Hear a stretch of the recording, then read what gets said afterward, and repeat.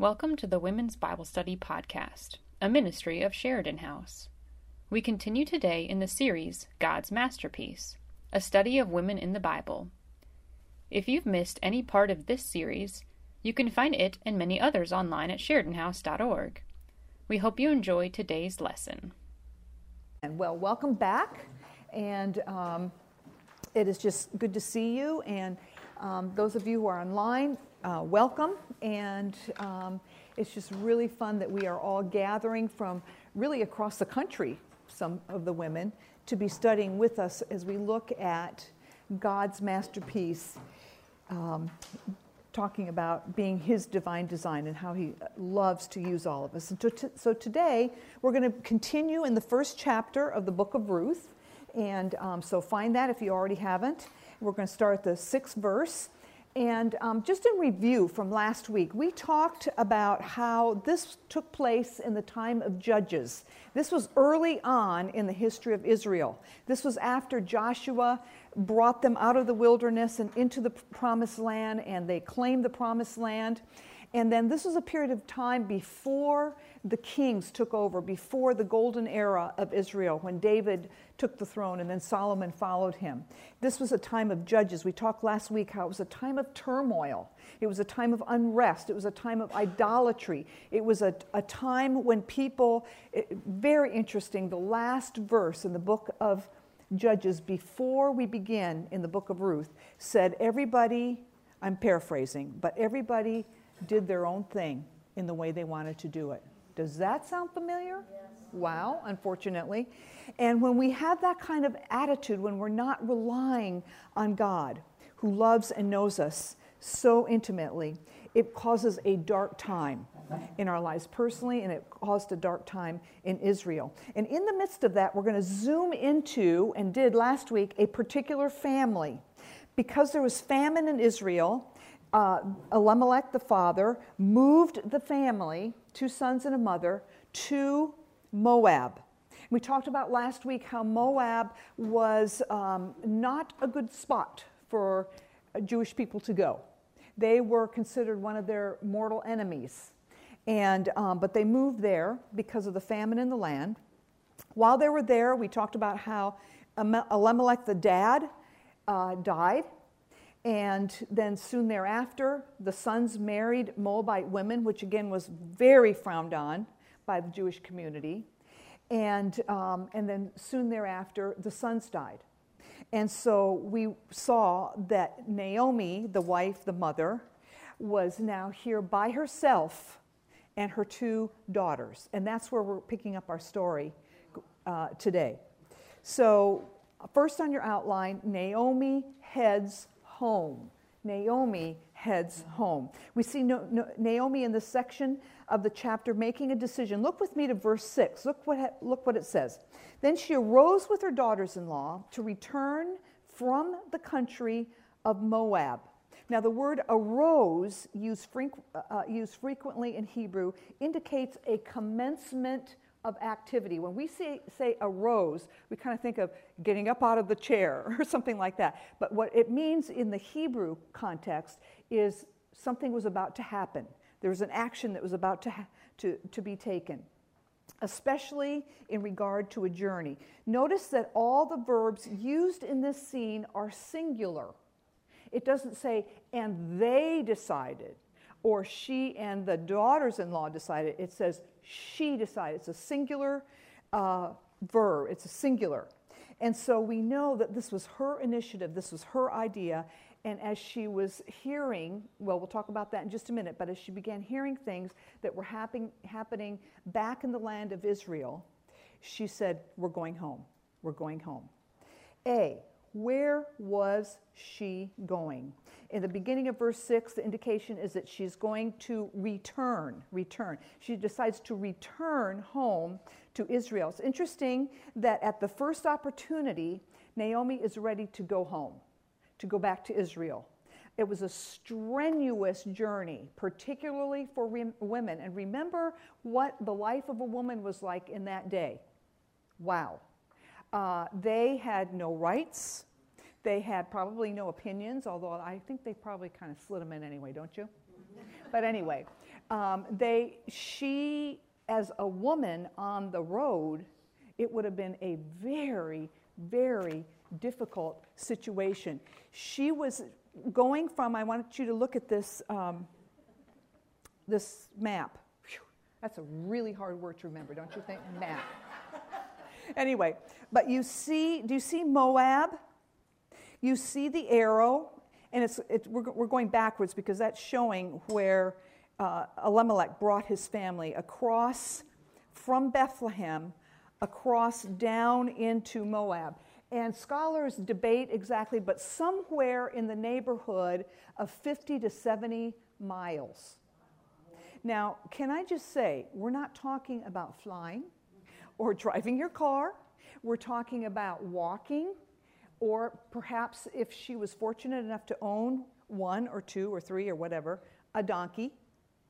And most scholars believe that the distance between her returning from Moab to Bethlehem would probably have been anywhere from 7 to 10 days. Again, remembering, single women going through the wilderness, and they would have to kind of go up in sort of a hill country area because of the Dead Sea. They weren't going to go, they didn't have yachts to go across the Dead Sea. So they would have to go up and around. So it was a strenuous journey. Yet she was ready to go home. Although Moab had provided shelter and in good times of need, it was temporary because Israel was her land. Israel was her home. Israel was the promised land that God had given his people. And so when the opportunity arose, she decided to go home. B, why was she going? Our clue again is in the second half of verse 6. For she had heard in the fields of Moab that the Lord had visited his people and given them food. God had visited his people, the verse said. He had visited his people by giving them food. Number one on your outline, God visits. Visits rarely is used in the Old Testament as going to see somebody. Well, oh yeah, yesterday I went to visit my friend, and we went out to lunch together. Or I visited my friend, and we sat down in the backyard and just had a wonderful time. That's not the idea. The word visited here is used for divine activity in the lives of his people. It's important to understand, number two, and boy, do we need to hear this today, God is in control. Would you say that with me, please? God is in control. And we'll kind of talk each other into that, okay?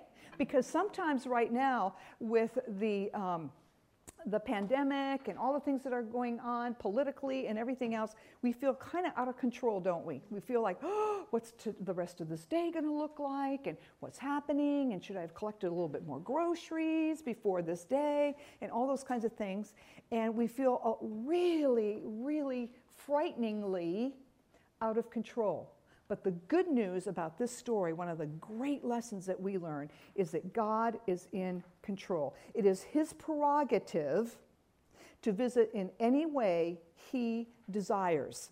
It's an expression of his sovereignty. In this occasion, his visit means the end of famine, and bread had become available in the land of Israel. This visit is regarded as God's gift. 3, what do we learn? First, A, small a on your outline, we must never forget the sovereignty of God. He is in control. Yes, he loves us. Yes, he delights in visiting us. But may we never forget that he is God Almighty. May we never forget that his name is Elohim, the everlasting one. Or how about Jehovah Sabaoth, which talks about how he is in charge of the hosts of heaven. Millions upon millions of angels in heaven are under his leadership and his direction as Jehovah Sabaoth. He is not my personal blessing dispenser. Don't we sometimes feel like that? Oh God, please, could today, oh, help me with this. I got to get to my appointment, and oh my goodness, the traffic is terrible. Please, Lord, I'm your daughter. Could you get me out of this mess, or whatever it is, or things a little bit maybe more serious than that. But we kind of act sometimes like God owes us something. Do you remember in the day, I don't know whatever happened to them, but do you remember the day you go in the grocery store and when you first walked in, there are those machines and you'd stick a quarter in and turn the knob and something would fall out? Do you remember that? What happened to those? I don't know why they went, I think it was even before COVID, but they're not there anymore. I remember going to the grocery store with Roby when he was a little boy, and our particular machine in Winn-Dixie had football helmets in it. And oh my goodness, he's a football helmet man. And he would save quarters from his allowance. And we would go in. The first thing he'd do is take one of his allowance quarters, put it in the machine, and turn it and wait for one of the helmets to come out. He had quite a collection, but the thing was he wanted a dolphin helmet. And I don't know that he ever got one, but he surely tried, and he sure saved up his quarters. And sometimes we kind of act like that. Like, I'll put in my quarter, turn the knob, and boom, God's going to deliver. And that is not the role of our Heavenly Father, of Elohim, of Lord Sabaoth. He does not exist for my sake. I exist for His. Let me say that again. God does not exist for my sake. I exist for His. And are we willing to serve Him even if He doesn't choose to visit exactly when we want? If that gift doesn't pop out of that machine right away. I think there were times when that quarter would get stuck and Roby would turn and turn and turn. It was just very frustrating. And sometimes we're like that. That God hasn't delivered like we think He should. But again, are we willing to serve Him even if He doesn't choose to visit? Oswald Chambers, a great devotional writer, said this: has God trusted you with His silence? Wow. Has God trusted you with His silence? Because you know what? I know in my life there are times when God seems very silent, when I'm having to wait for Him in His timing and in His way to do what He's going to do in my life. And we're seeing this in the life of Ruth and Naomi and Orpah. Are we trying to control God to see it our way, or are we willing to know that God knows best, and are we willing to trust Him? That is the question. B, we trust Him and His perfect love all the time. That means we must trust Him even to worship Him and honor Him, even in times of deep famine, even in the year 2020, even in the year 2021, when we're trying to figure out the whole pandemic, when we're trying to figure out the unrest, when we're trying to figure out the political situation, while we're trying to figure out what's this going to look like in our futures, in our lives. We need to trust Him. We are so self-centered sometimes, I think, that maybe I'm just talking about me, that sometimes we lose sight of who really is or should be in control of our lives. Who should be in control? Guess what? There's a higher being that is better at controlling me than myself. That's kind of hallelujah is right. That's kind of a hard realization sometimes. We think, wow, I can kind of take care of myself. I'm going to figure it all out. And God, are you watching this here? No, He is in control. He is in much, much better situation of knowing the best way to handle. I think we sometimes forget that every good thing that happens to us is a visitation from God. A visitation from God. A few years ago, some of you have heard me tell the story about my Aunt Jane, who was a faith missionary in Korea. And she came home to the States to go to Bascom Palmer. And she was having some eye issues. And so she came and stayed with us for a couple weeks. And I would take her down to Bascom Palmer, and she had to stay overnight, a couple nights in the hospital and so forth. And I've told you the story before, but for me, it was just a time of watching her, total reliance on God, And the miracles that happened around her, it made me feel very guilty. And just a little sidebar, I've told you this story, but the day she got out of the hospital, she went up to the desk to settle her account with them and, pay her bill and so forth. And she walked up to the desk, and I thought, how is she going to pay for this? I mean, this is Bascom Palmer. This is a specialized hospital. It's not just, Memorial, West or Regional or any. This was Bascom Palmer, specialized hospital. This is going to be huge. And she walked up to the desk, and she kind of waited her turn very calmly, no problem. And I'm like, oh, and scared to death. And she walked up and she said, Mrs. Torrey, there is no charge. How did that happen? I don't know. God visited. He was in control of that situation. We got in that car and we were screaming praise songs all the way up the highway. But amazing. But as I saw her, thinking about what her life was like back in Korea, I felt guilty because when I compared everything I had with her, with what was going on, I began to think, really, who's the most blessed? Is it me in a comfortable home with grocery stores so full that it takes hours to shop? Or how about Aunt Jane, who lives in the mountains of Korea, no hot water, no running water. She had the same torn black shoes on that she had had 10 years before when I had seen her. And yet I began to think, you know what?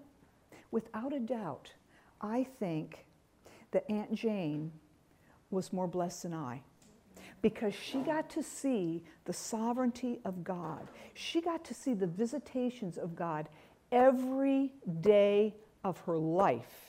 I would go to the pantry and say, okay, what are we going to have for dinner tonight? Well, I don't feel like that. Well, maybe I'll try this. She would sit down at the beginning of the day with her family and they'd say, okay, Lord, what are we going to have for dinner today? And somebody would deliver something to her front step or something like that. And I began to think she had such a deeper understanding of the sovereignty of God and how He delights in visiting us. She was the blessed one. She was the blessed one. Wow.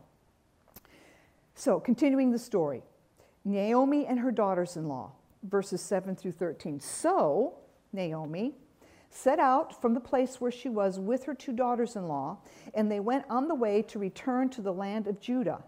But Naomi said to her daughters-in-law, go, return each of you to his mother's house. May the Lord deal kindly with you as you have dealt with the dead and with me. The Lord grant that you may find rest, each of you in the house of your husband. Then she kissed them, and they lifted up their voices and wept. Verse 10. And they said to her, no, we will return with you to your people. But Naomi said, turn back, my daughters. Why will you go with me? Have I yet sons in my womb that will become your husbands? Turn back, my daughters. Go your way, for I am too old to have a husband. If I should say I have hope, even if I should have a husband this night and bear sons, would you therefore wait until they were grown? Would you therefore refrain from marrying? No, my daughters, for it is exceptionally bitter for me, for your sake, that the hand of God has gone out against me. There was a deep love that existed between them, Naomi and her daughters-in-law. There's a deep love between them. Do you hear that?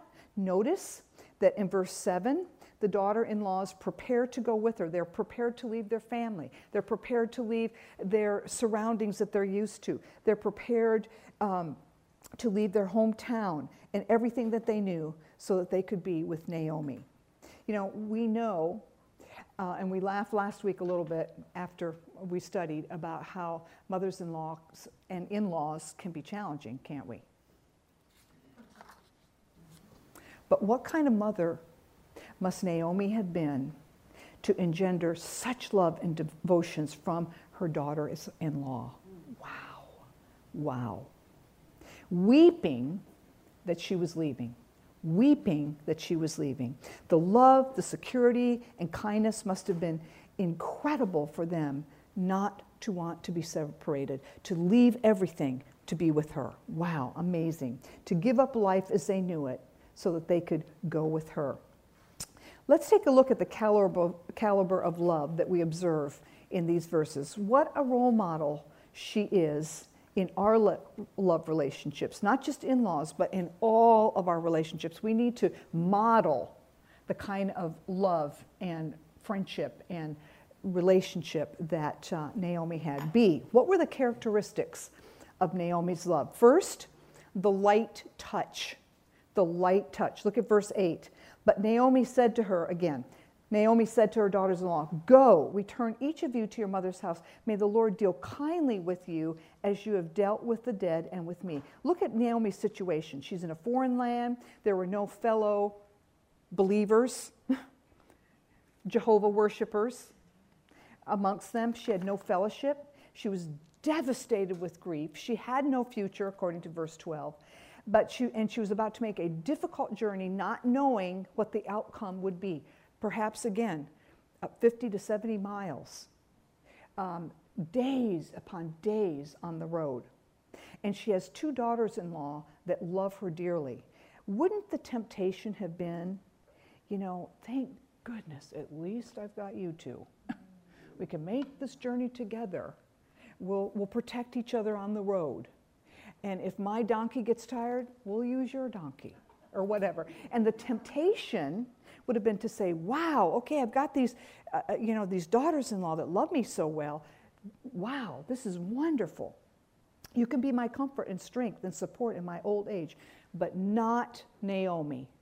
Not Naomi. She loves enough not to cling. She has the light touch.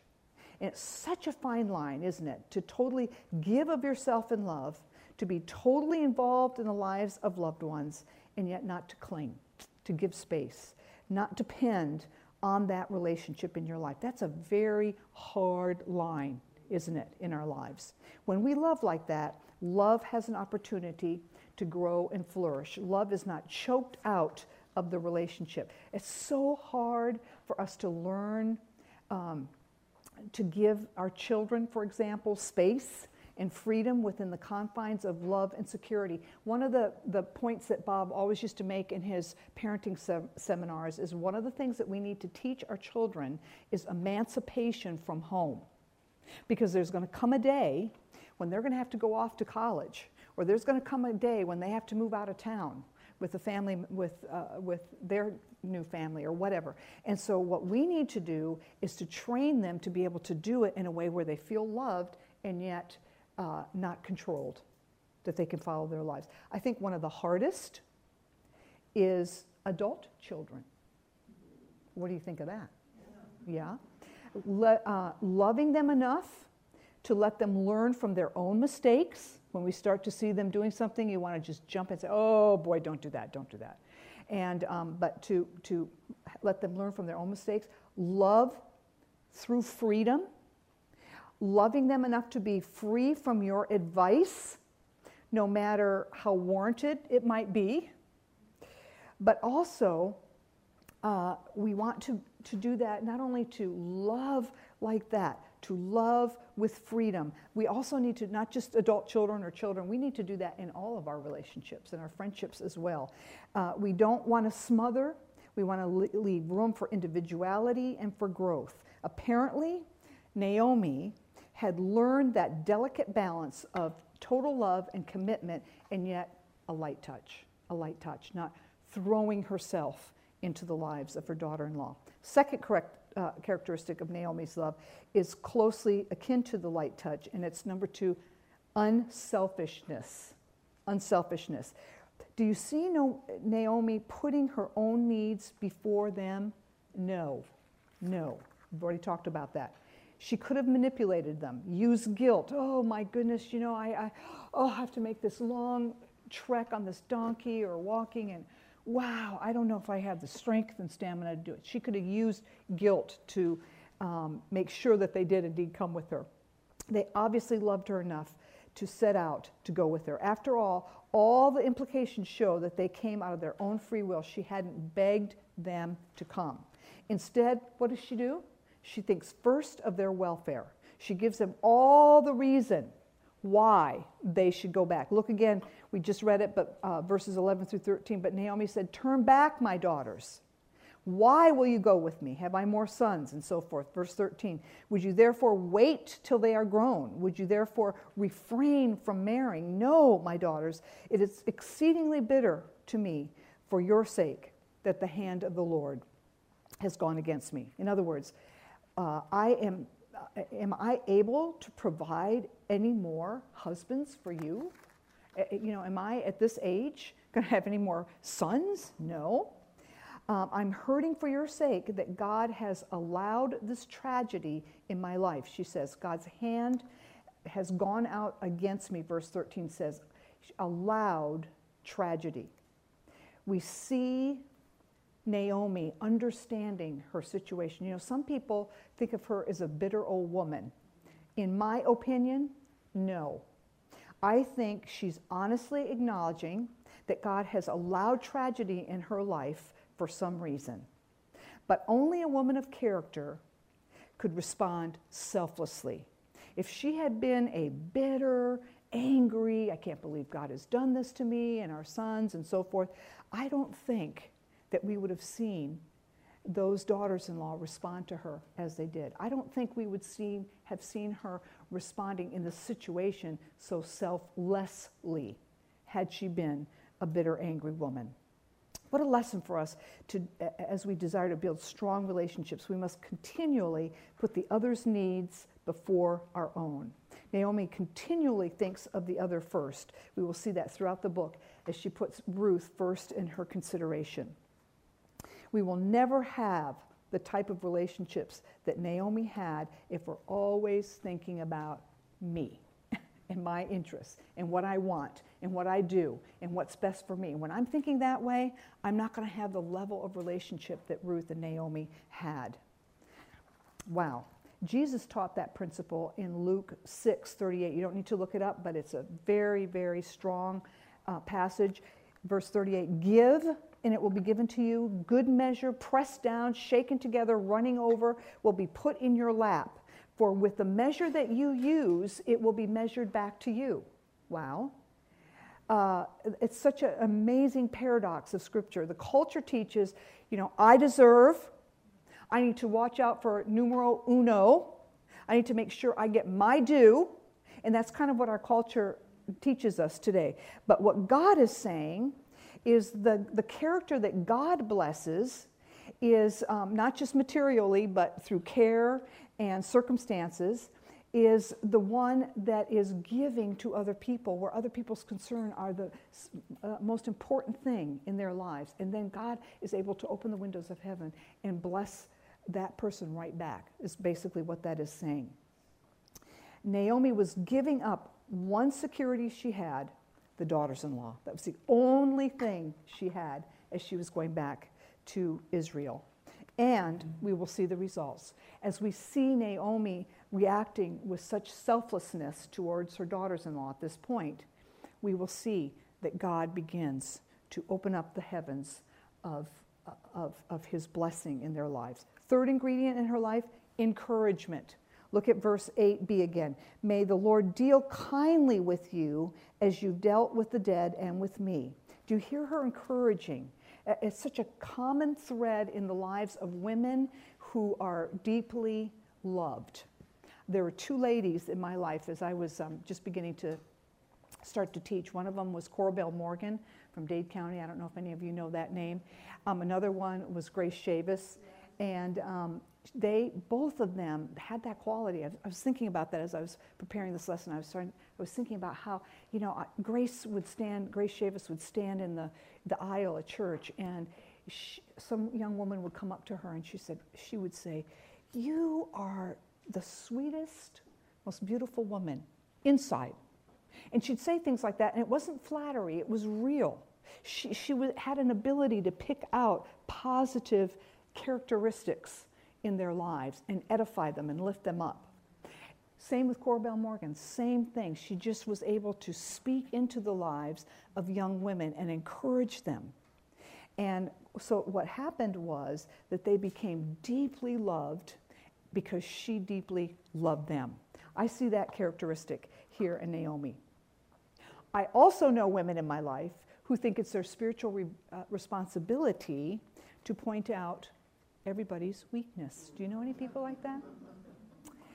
You know, and say, well, you know, honey, I think you really ought to work on this. Or, hey, friend, I think you should do that. And get all involved in pointing out the weaknesses rather than looking for the positive things that we can edify in each other's life, like Grace Chavis and Cora Bell Morgan. Wow.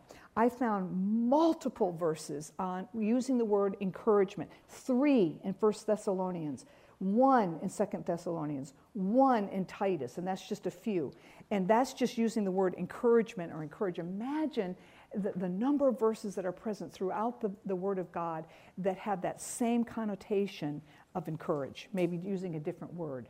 Very, very important concept in Scripture. Number 4, we see in her the ability to give. Ability to give. In every real relationship of substance, we need to give. But here's the other thing. We also need to receive. Do you know anybody who, gives all the time and taking dinners to sick people and blah, blah, blah, blah, blah. And then when it comes time for them to receive, it's like, whoa, no, I can't do that. We need to have both the ability to give, but also to receive. We will see in Naomi the ability to do both. Later on in Bethlehem, we will see her ability to receive at the hand of Ruth. Here we see her giving. What does she have to give? Poverty-stricken, bereft, no hope for the future. She gives the gifts that money cannot buy. She gives the very best gifts of all. She gives love. She gives concern for their well-being above her own, mentoring of how to go on in times of crisis. How do we cope when all seems lost and dark? Wow. Boy, do we need to think about that today? Yes. She gives her encouragement, wisdom, and most importantly, shares the center of her strength. The center of her strength, which is her relationship with God, which is the 5th ingredient of her love. Number 5. Her love was based on her relationship with God. How does she communicate that? First, she was a mentor. Her relationship with God was so real to her that even in the midst of such extreme suffering, it permeates her life. So much so that we will read between the lines in verse 16 when Ruth says, your God will be my God. Ruth wants to embrace her faith. Notice that she says, your God, very personal. Notice that she says, God is in caps, indicating that her understanding was that Yahweh was the only God. What an amazing example and mentor Naomi was, that for this young heathen girl to want to become a worshiper of Yahweh, the one and only God. Even as she dealt with bitter circumstances, even as Naomi had so many difficulties in her life, there must have been something so profound in the way she lived out her life that the girls picked it up, particularly Ruth, and said, I want your God, capital G, to be my God, capital G. Wow. A surface understanding would have made her think, what has your God ever done for you? You would, if Naomi had not exuded a faith in her God, would Ruth have said, wow, I want your God to be my God? Absolutely not. Absolutely not. B, she teaches a right relationship with God. It's interesting in her case to persuade the girls to go home. Very skillful and logical, the name of God that she used. She was very skillful in which God, the name of God she used. In verse 8, 9, and 13, she uses the name Yahweh, the Jewish personal name for God. She's teaching, if only by inference, that she is referring to the one true God, not the many of gods that Ruth's culture worshipped. She dismisses them with a prayer, with a blessing, and a kiss. Again, verse 8 and 9, we've already read it, but Naomi said to her daughters-in-law, "Go, return to your mother's house. May the Lord deal kindly with you as you've dealt with the dead and with me. The Lord grant that you will find rest, each of you, in the house of her husband." In other words, I pray for you. I hope for you. My goal for you is that you will remarry and settle and be comforted and restful in your new homes. And then she kissed them, and they lifted up their voices and wept. She also teaches through her attitude toward God, verse 13, she acknowledges that God's hand has gone against her, has allowed these things to happen. We know she isn't bitter because clearly she still sees him as the giver of blessings as she prays for him. If she were bitter against God, she would have said something like, "Okay, you better stay here in your land because, look what my God does in my life." Had she been bitter, she would not have had that attitude of, "I deeply desire for God to bless you because he is a giver of blessings." So we can see in her, my opinion, not a bitterness, but an openness to God and sharing that with her daughters-in-law. She prays that they have rest in her mother's house. Rest in Hebrew connotes security and blessing of the Lord. Naomi, in her selfish love for the daughters, finally, in her unselfish love, I should say, for her daughters, finally persuades Orpah to go back. We should not condemn her, but see that Ruth was not so easily persuaded. She must have had a very strong personality. Ruth showed a deeper level of commitment and of love. Perhaps Orpah's greatest wish was to become a wife again. Ruth's greatest wish, apparently, was to remain a daughter. She wanted to be with her mother-in-law. She wanted to learn more about this new God that she was embracing, that Naomi embraced. Wow. What an amazing daughter. Let's look at C. What were her characteristics? What were the characteristics of Ruth's love? Look at verse 16 and 17. But Ruth said, "Do not urge me to leave you or to return from following you. For where you go, I will go. And where you lodge, I will lodge. Your people will be my people, and your God my God. Where you die, I will die, and there will I be buried. May the Lord do so to me and more. Also, if anything but death parts you from me." Wow, pretty strong words, right? Amazing, amazing. Such beautiful words. First of all, what were her characteristics? Number one, sacrificial. Sacrificial. When she uses the strongest language she can to show her level of loyalty. She is cutting off all ties with her family, her country, everything that she's ever known. And there was no getting on a plane and saying, "You know what, I'm going to fly from Bethlehem and go to Moab for Christmas to visit my family." No. When she left for Bethlehem, it was probably the last time she would ever see her family and anything that was familiar to her. Number two, she embraces all of Naomi's life. Notice again what she says. Where you lodge indicates wherever Naomi's life would be, her lot would be, whatever was going to happen to Naomi, that would be for her as well. Whatever happened, whatever her life looked like when she got back to Bethlehem, I am going to do the same thing, is what Ruth is saying. The situation was not good for a sonless widow. Basically, they would be beggars, that we will find out later on. There was no security, and most significantly, she will embrace Naomi's God, not small God, not small g, but a capital G. She uses the name Yahweh, again, the personal name of the Jewish people. Yahweh, their personal God, the name that Naomi had taught them. Number three, we see in her love, what it looked like. 3, commitment. We see that her determination is to be with Naomi was not just short-lived. Verse 17, where you die, I will die. Not even death will part them, is what she's saying. Is that a level of commitment or what? Wow. Is that quite a woman or what? Wow, I'm glad we're studying her right now. She has no idea what the future will hold, even when if and when they make it back to Bethlehem. And yet she is committed to that relationship. Look at verse 18. And when Naomi saw that she was determined to go with her, she said no more. Naomi realizes her determination, and she doesn't argue anymore. She says, okay, let's go. Get on that donkey, and off we go.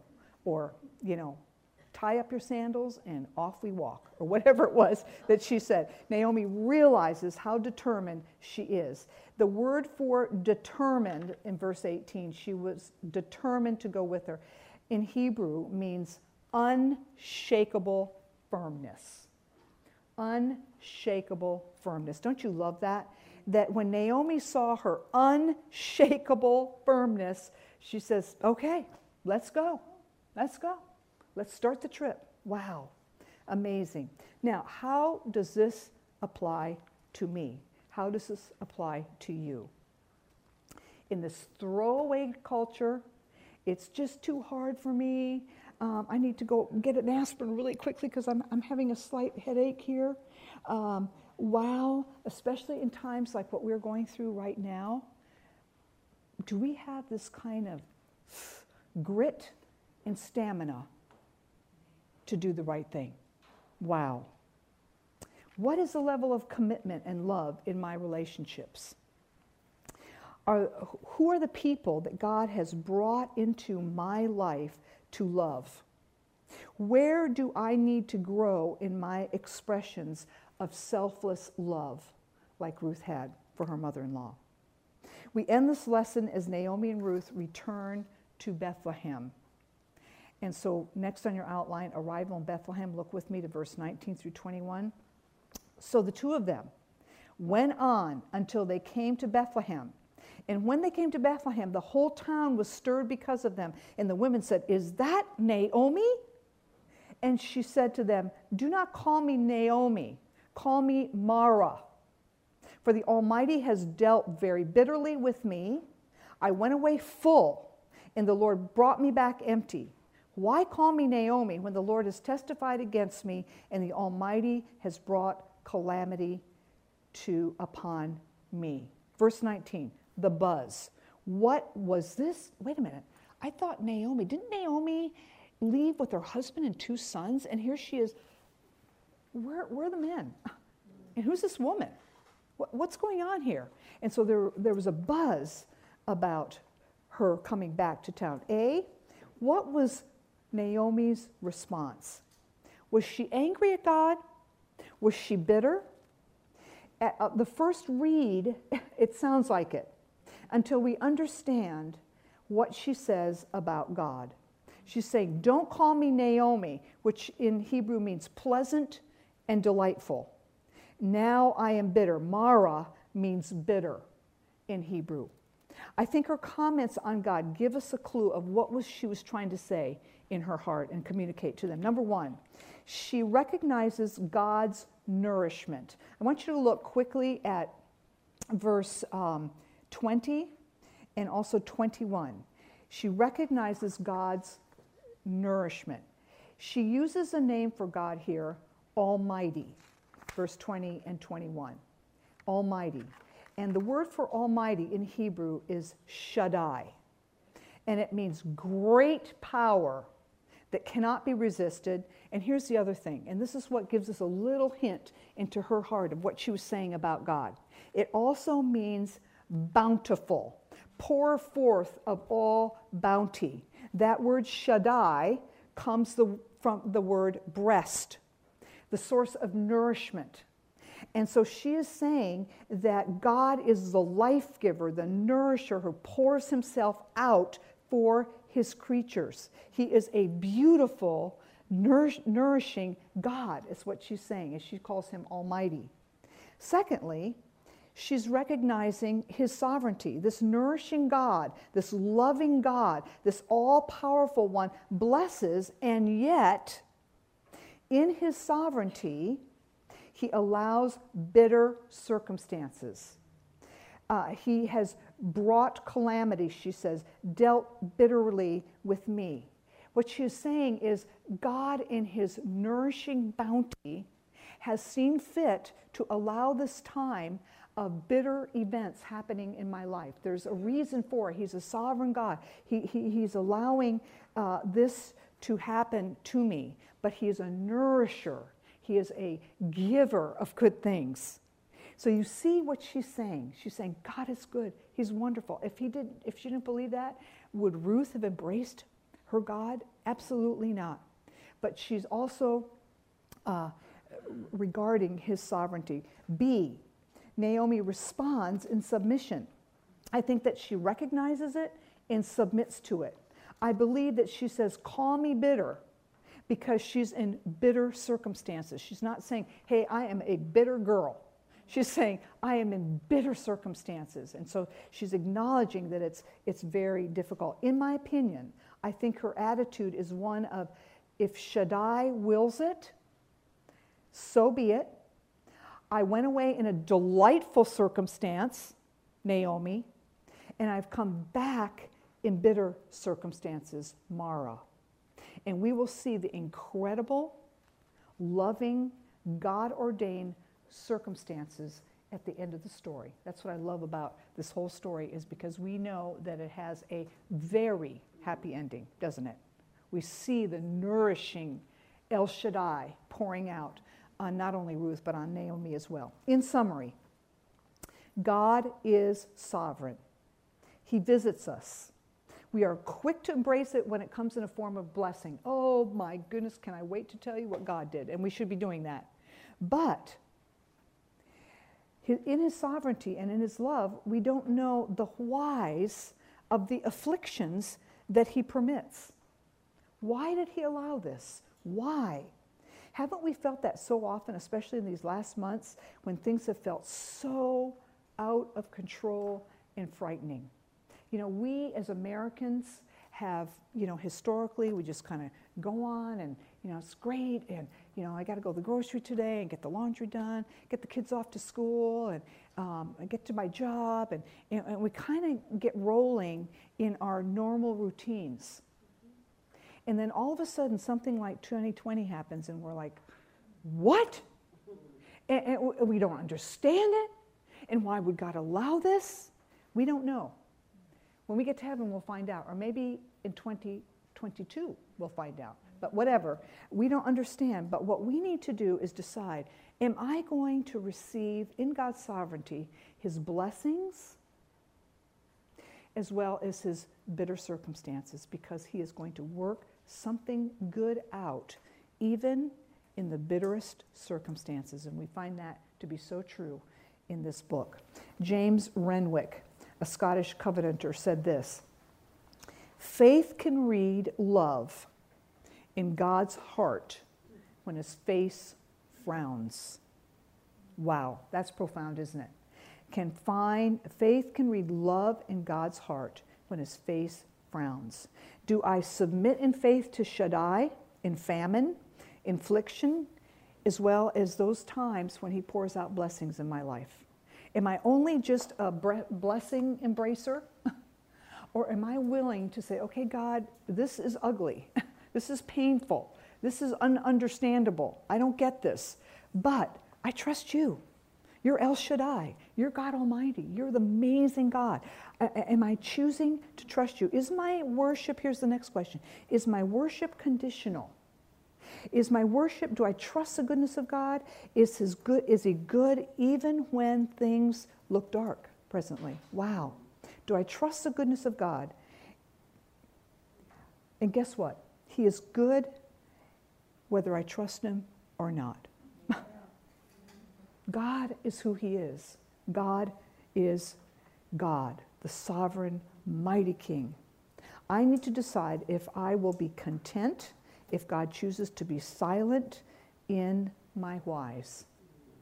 Again, faith can read love in God's heart when his face frowns.